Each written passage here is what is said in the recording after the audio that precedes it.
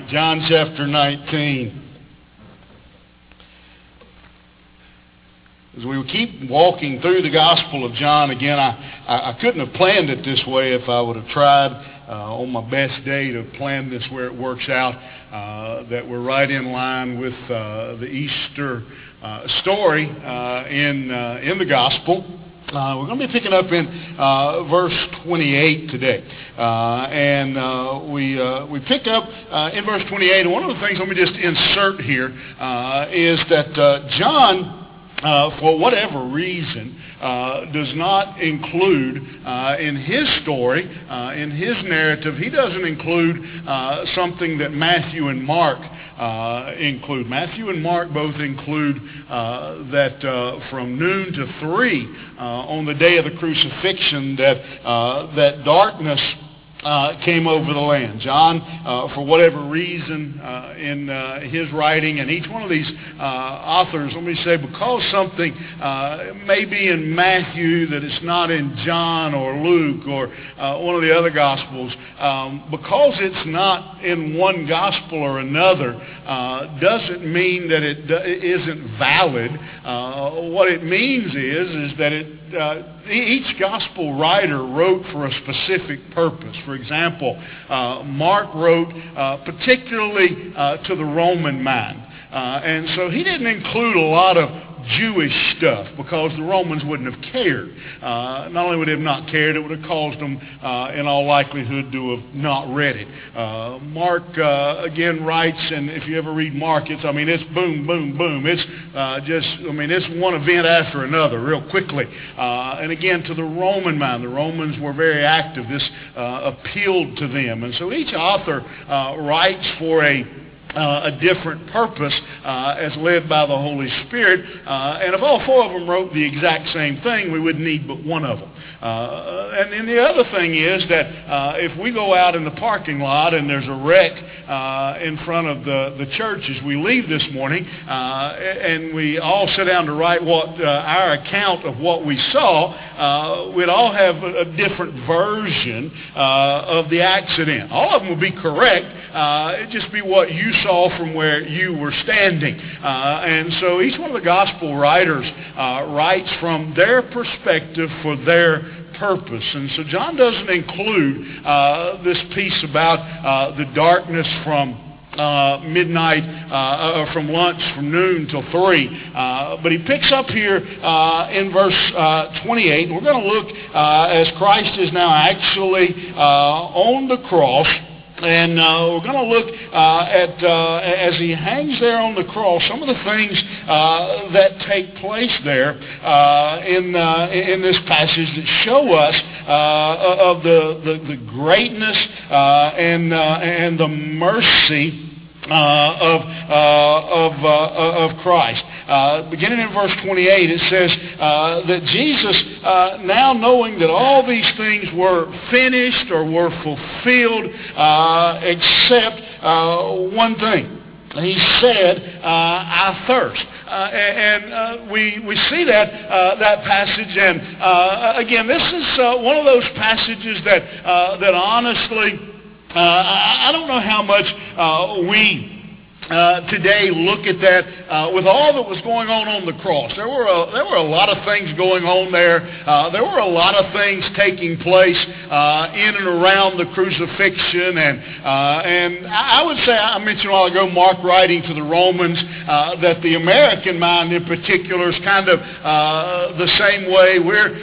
Don't bother me with a lot of details. Let's get on to get on with the story, and so we kind of tend, I think, to move past this little statement of I thirst, and don't really think about the magnitude of that statement and the implication of that statement. But when Jesus says I thirst, there is a huge underlying lesson there that it's important for us to notice, and it's really we find it more in the fact that it says that there was some scripture left to be fulfilled, and so therefore Jesus says I thirst. And what that reminds us of as we look at it is the dedication of Jesus in this entire event, in this entire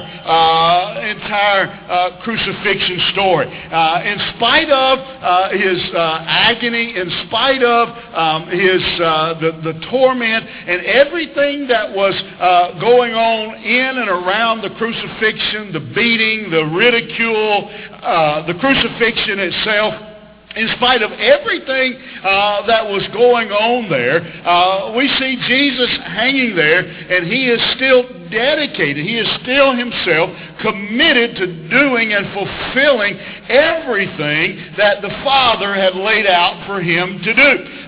Again, I mention this often, that one of the things we see in studying the Gospels is how many times we see Jesus say, I came to do the will of the Father. I came to do, he just keeps hammering that point home his whole earthly ministry. I came to do the will of the Father. And every time he's challenged, every time he's pushed, every time, I came to do the will of the Father.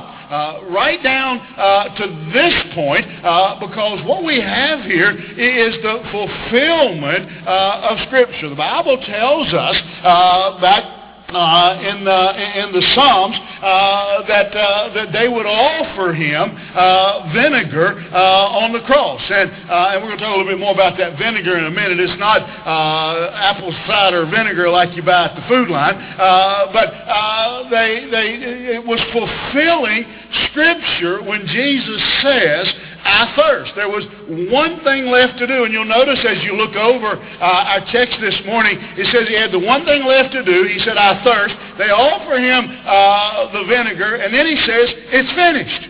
It's done now. I have done everything the Father sent me to do. And the lesson for us this morning, as we look at that, is not about thirst. Well, common sense says he's thirsty. He probably hasn't had anything to eat or drink in 24 hours. He's been beaten. He's been abused. He's been hanging on a cross in the sun.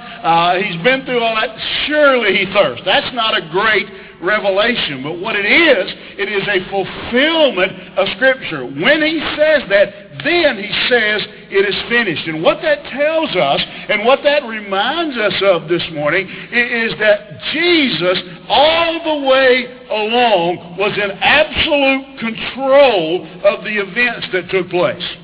No one took the life of Christ. No one took his life, but he willingly gave his life according to his time schedule, according to his plan. Only after he says, I thirst, does he say it is finished.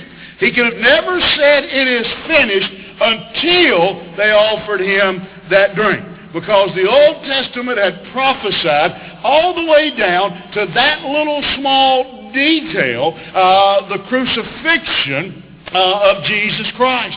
And so what we have here, and some may say, well, what difference does that really make? That he gave his life instead of they took his life. Makes all the difference in the world. It means that Jesus Christ died for you and I willingly. It means he came and gave his life and willingly paid the price for our sin. That's what that means.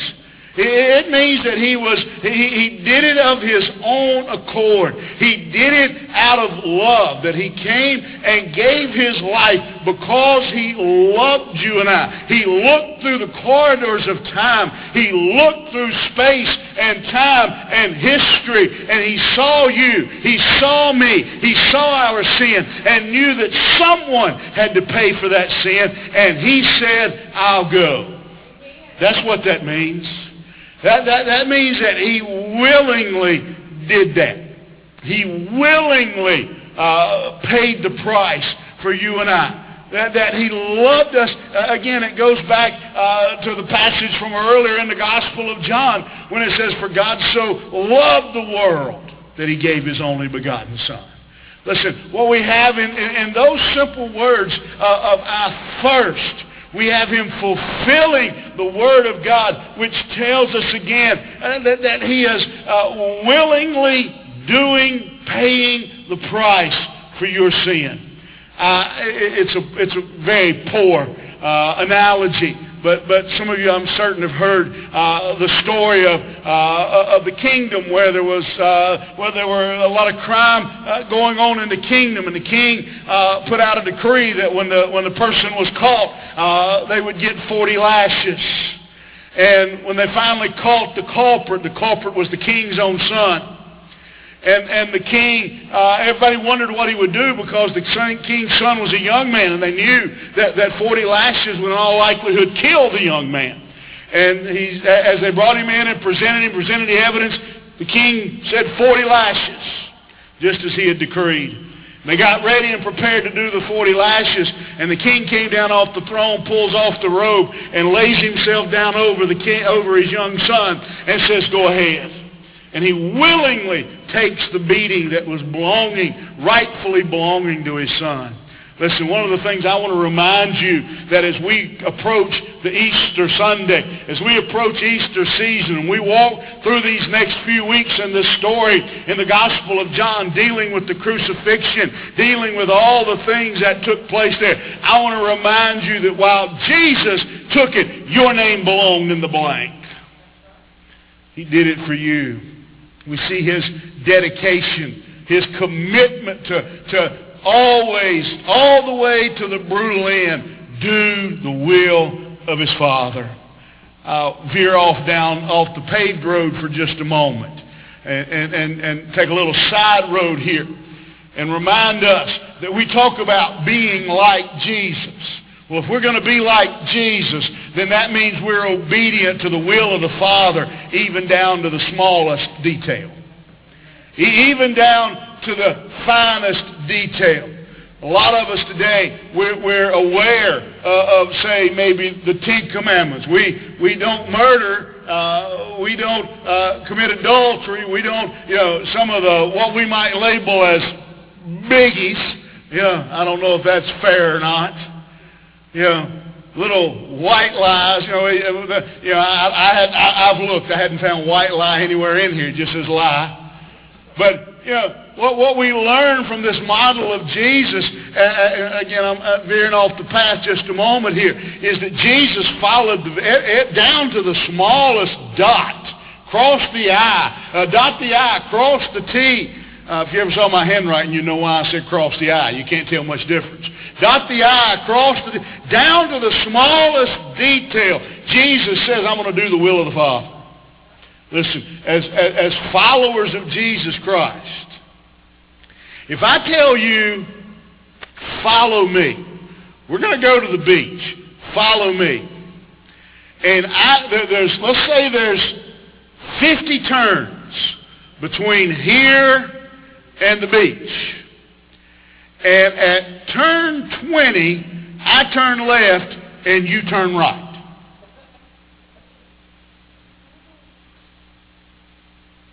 Are you going to end up at the beach? Maybe. But are you following me? If there's 50 turns and you follow me for 49 of them, did you follow me? No. We follow Christ like Christ followed the Father down to the smallest detail. There is nothing in here that is unimportant. There is not, listen, it's not enough to say I don't kill, I don't steal. Let's break it on down to all those places where he talks about, you realize there's a whole lot more said about how we use the tongue, the gossip and the lying and the slandering and the backbiting, than there's ever said in here about murder. I don't know about you, I expect a time or two in almost 38 years of marriage, Rhonda's contemplated murder. But other than that, I don't know that anybody's ever wanted to murder me. Well, probably. Yeah. I have the knack for making people mad enough to think about it. Yeah. If they wouldn't have got caught, did she say amen? Yeah. most of us don't have a real issue with murder. But gossip, slander, backbiting, those things, a little different story. Jesus followed his Father down to the smallest detail of saying, I thirst. He gave his life willingly, and he gave us an example of what it means to follow God. You see his dedication. Not only his dedication, but as we move on in the story, you see his desire. He says, I thirst.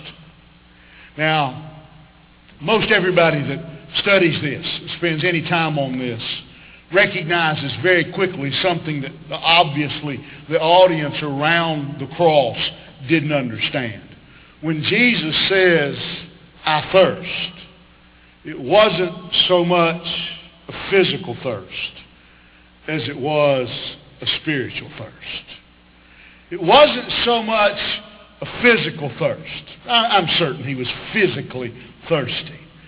But everyone that studies this and analyzes this passage understands that the idea here was that he was, again, the emphasis is on fulfilling the scripture in the book of Psalms and showing that Jesus was actually the Messiah because he was fulfilling, again, every line, every act of Scripture showing that he was the promised Messiah as God had promised, that he was carrying the sin of man on his back. All of mankind was riding on him.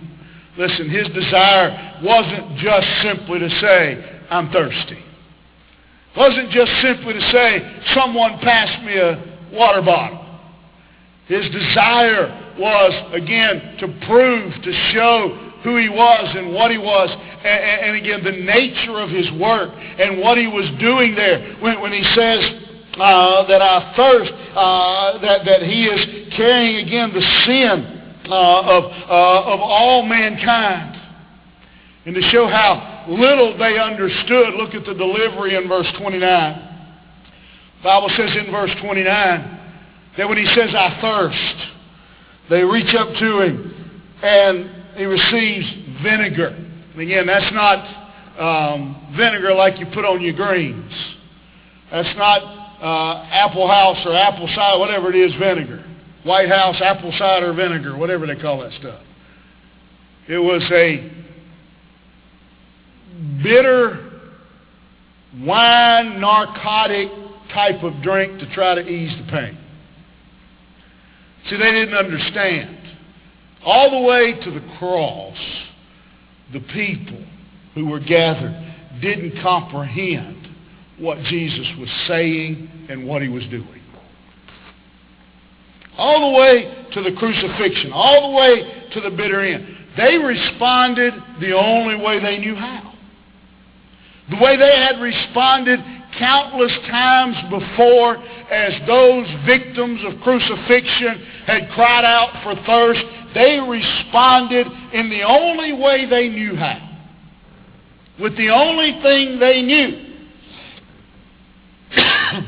They gave him this vinegar, this soured wine, this bitter concoction that they had gave him. Even hanging on the cross, the audience failed to see the spiritual and what Jesus Christ was doing.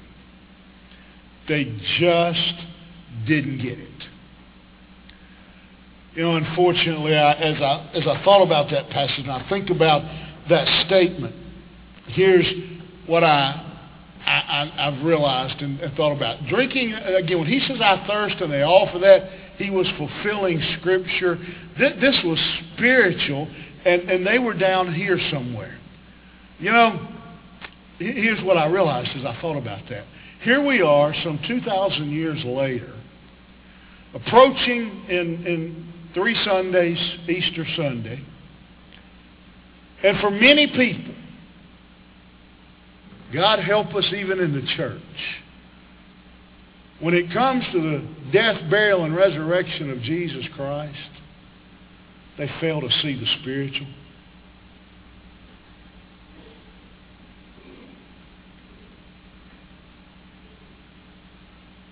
We're more concerned, many even in the church, are more concerned about their outfit for Easter,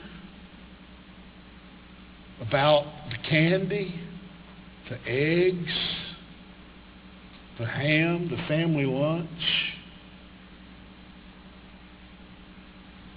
Am I the only one that finds it ironic that on the celebration of the resurrection of a Jewish Savior, most families seem to want to eat ham? You ever thought about that? Some of you will get that in a little bit. We do the same thing at Christmas. It gets more attention at Christmas. We talk about people not really celebrating the reason for the season. But the fact of the matter is we do the same thing at the Easter season. We do the same thing year-round. We wear our cross necklaces. We put our cross symbols on our car. We throw the symbol around. We talk about, but have we really considered the implications of the crucifixion of Jesus Christ for our sin? Have we really put much thought into the fact that that was my cross? Not his. Those were my beatings, not his. That was my sin, not his. Listen, I'm going to be honest with you. And don't nobody bring me any because I don't need them. I love those little robin eggs at Easter. It's the only time of the year you can get them. I love them. Yeah. I can remember, as a kid, hiding Easter eggs. Listen, I'm not I don't know. I'm going to use the only phrase, fuddy-duddy. I don't know what the phrase is. Some of y'all don't even know what I'm. I don't have I'm not saying don't hide eggs. I'm not saying don't go see the Easter bunny. I'm not saying don't eat your weight in chocolate. Well, maybe you shouldn't, but go ahead. I'm not saying. I love those little. Don't anybody bring me any of those either. I love those little Cadbury eggs. Make me sick because they're so rich, but I love them. I got nothing wrong with you getting a new Easter outfit. Nothing wrong with that. Heaven knows I hope somebody gets there and sloops something that doesn't say Carolina on it for a change. Get you a new Easter outfit. That's great. I'm not saying don't put up your Christmas tree. I'm not saying don't take your kids to see Santa Claus. I'm not. What I'm saying is let's not let all of those things overshadow Jesus Christ. That's exactly what was happening around the cross. They saw everything but Jesus. They saw everything but a Savior. They saw everything but a move of God. Let's pay attention to the spiritual. You see his desire. And then finally, you see his declaration. It is finished. It is finished. Again, three little words that by and large, we as the church, we know they're part of the Easter story. But I'm not sure we ever really pay much attention to the implication, the lesson of that statement. That Jesus said it is finished. Not Caesar, not the Pharisees, not the Sadducees, not the crowd. Jesus said, it is finished. I have done. He said for 3 years now, I've come to do the will of the Father. On this afternoon, he says, I have done the will of the Father. It is complete. It is done. Don't miss the connection between right there together. I thirst, and it is finished. He fulfills the last piece of Scripture, the last prophecy regarding his crucifixion. I thirst. When he receives that vinegar, he bows his head and he gives up the Spirit and says, it is finished. He did what he came to do. We've spent some time now walking through the Gospel of John. I hope you've learned. I hope you, by taking a whole book at a time, that you've seen the whole picture. And I know our tendency. And there's some cool stories in John. There's people being healed. There's lame being made to walk again. There's blind being made to see again. There's dead being brought back to life again. There's hungry being fed. But when Jesus says it is finished, all those other things were just decorations on the tree. He came to die for you and I. He came to die for your sin. And at that point, he says, it is finished. Salvation is complete. It's done. Let me just take a minute here, and I said a while ago I was going down the little side path. Let me take another little. This is not even a side path. This is a main lane on the main highway. When Jesus says it is finished, that means the work is done. It means salvation is paid for. Salvation is complete. There's nothing you have to do. You can't work. You can't earn. You can't change. You can't beg, borrow, buy, or steal your salvation. It's a free gift paid for by a sacrifice Savior. Wherever you are this morning, whether you're watching online, wherever you are, anywhere around the world, sitting in this room, a good friend of mine, he was telling me he's got a group, I may have told you this, I don't remember, a group from Pakistan that has started watching him online and started corresponding with him.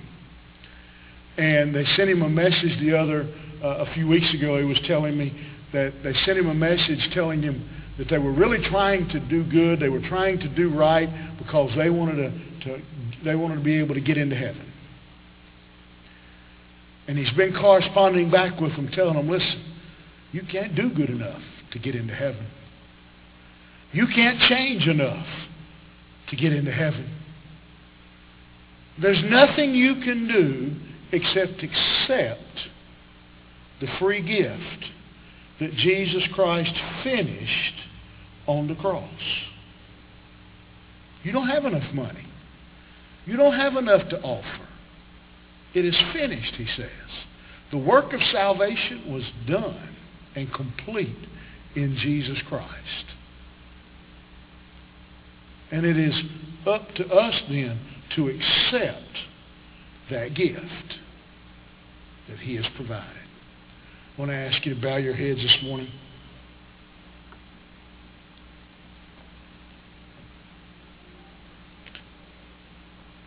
Wherever you are today, in this room, online, thank you for joining us. We come to a very serious question. Are we like those that are gathered at the cross who fail to see the spiritual,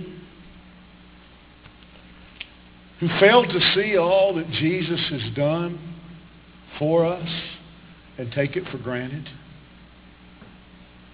You're here today, you're online with us today, and you say, Jimmy, I know Jesus Christ personally. I know him as my Savior. I have no doubt. I have no question. Not a moment, not a bit of hesitation in saying that.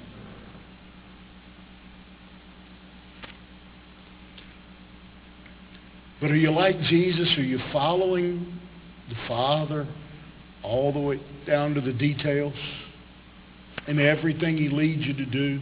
Can you say this morning, I know I'm doing the will of the Father? If not, can I ask you to drop to your knees right where you are? Come and bow at this altar. Whatever you want to do, sit in your chair. If you're home, sit in your recliner and say, Lord, help me. Lord, forgive me.